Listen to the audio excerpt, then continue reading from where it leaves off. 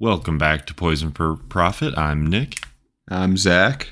Tonight we're going to be coming at you guys with another microsode. Zach is going to be talking with us about some soil improvements that could keep planet within 1.5 degrees Celsius heating target. That's right. It's a little bit of a reversal here. I got the optimistic article tonight.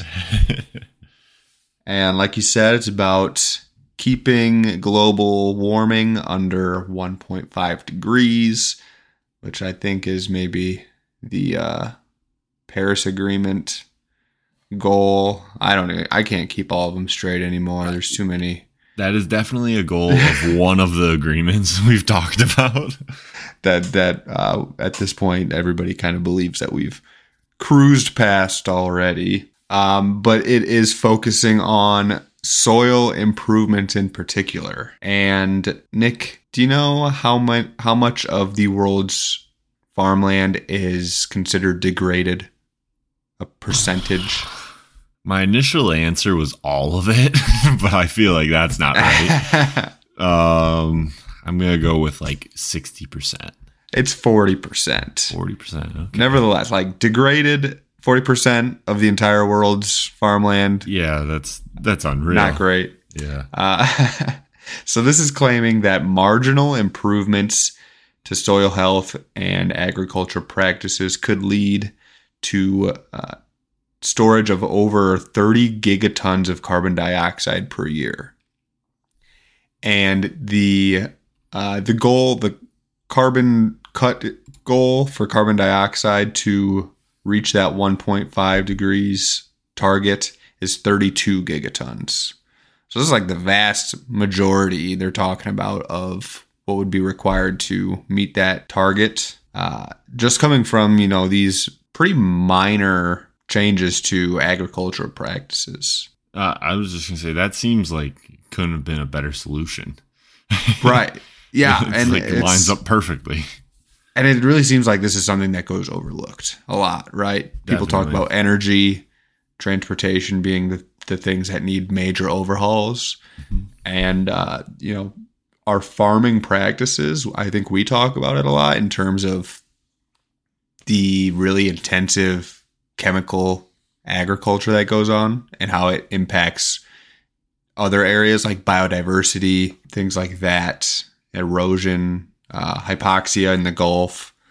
But this is something that kind of gets overlooked as a solution for carbon in the atmosphere. So techniques that impact or improve long-term fertility and soil health can help to store more of the carbon than chemical-intensive farming practices can. And actually those things like synthetic fertilizers and things like that can actually lead to increases in carbon emissions.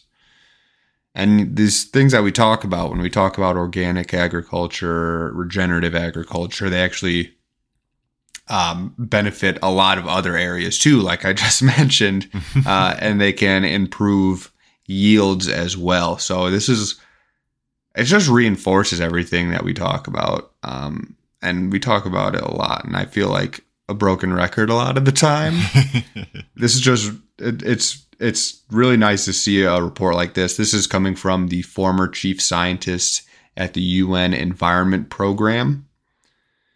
And she's saying that it would lead to, a short-term cost to change these farming methods that have been implemented across the world to change them back to a more natural process that would include things like just changing certain crop rotations. Planting cover crops is a big one.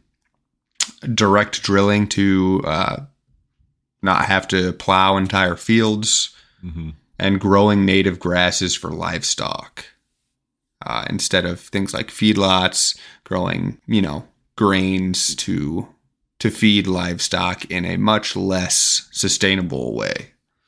Yeah, I feel like the highlight of all those things you just listed, these are not revolutionary things. These are not things that are going to cost the farmers a crazy amount. Like cover crops, that's been a thing as long as I can remember. about how good cover crops are, how good they are for the soil health. I mean, from what I've heard, the farmers that actually have started doing cover crops, they've been seeing better and better yields in general. So it's just like, I feel like some of this is just that climate denial almost, where they want to, no, it's fine.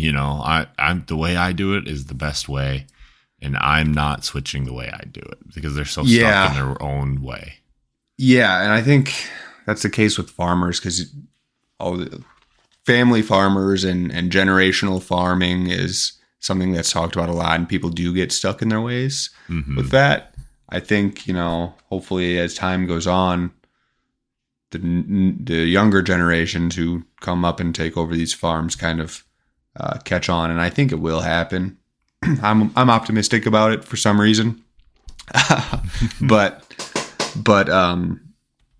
yeah, like this would even over time, I think it would reduce costs for chemical inputs that you have to, re-up every year. There's an estimate in here for the country of Kenya that it would take $1 million to restore 40,000 hectares of degraded farmland in Kenya that's home to 300,000 people.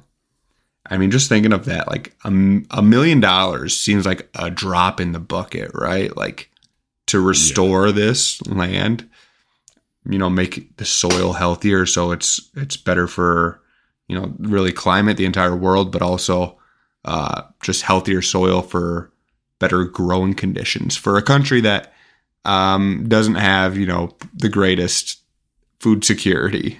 Right, and they're consistently being taken advantage of, as we've talked about in the past. Yeah, with these patented products, crops, seeds, and other chemical inputs for sure. That did all the damage to begin with. Right.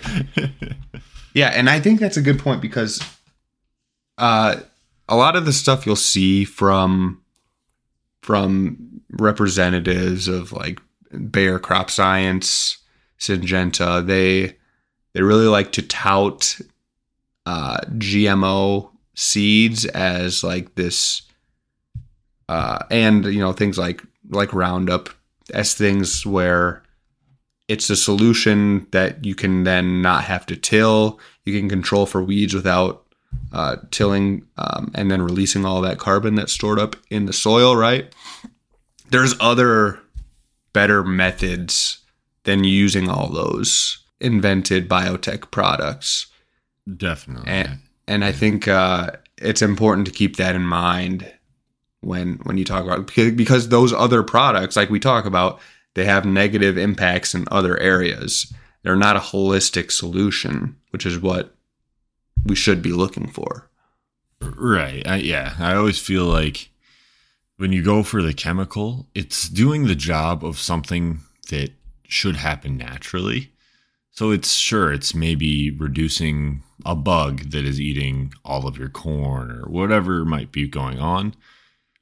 That process should be happening naturally. You're going to have some bugs in your corn. Like, I mean, it is what it is. Yes, you're going to lose some yield that way, but maybe if you have these cover crops, the bugs won't be as bad, or it'll attract a natural predator for that bug. And I mean, that's just how it's supposed to be working. It's supposed to be an ecosystem.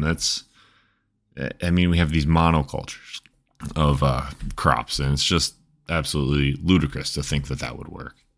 But thank you, Zach, for bringing us this article. It was interesting hearing you be so optimistic tonight. Everyone, mark this on your calendar as the day Zach turned into an optimist. But we'll see how long it lasts. One episode, I'm guessing.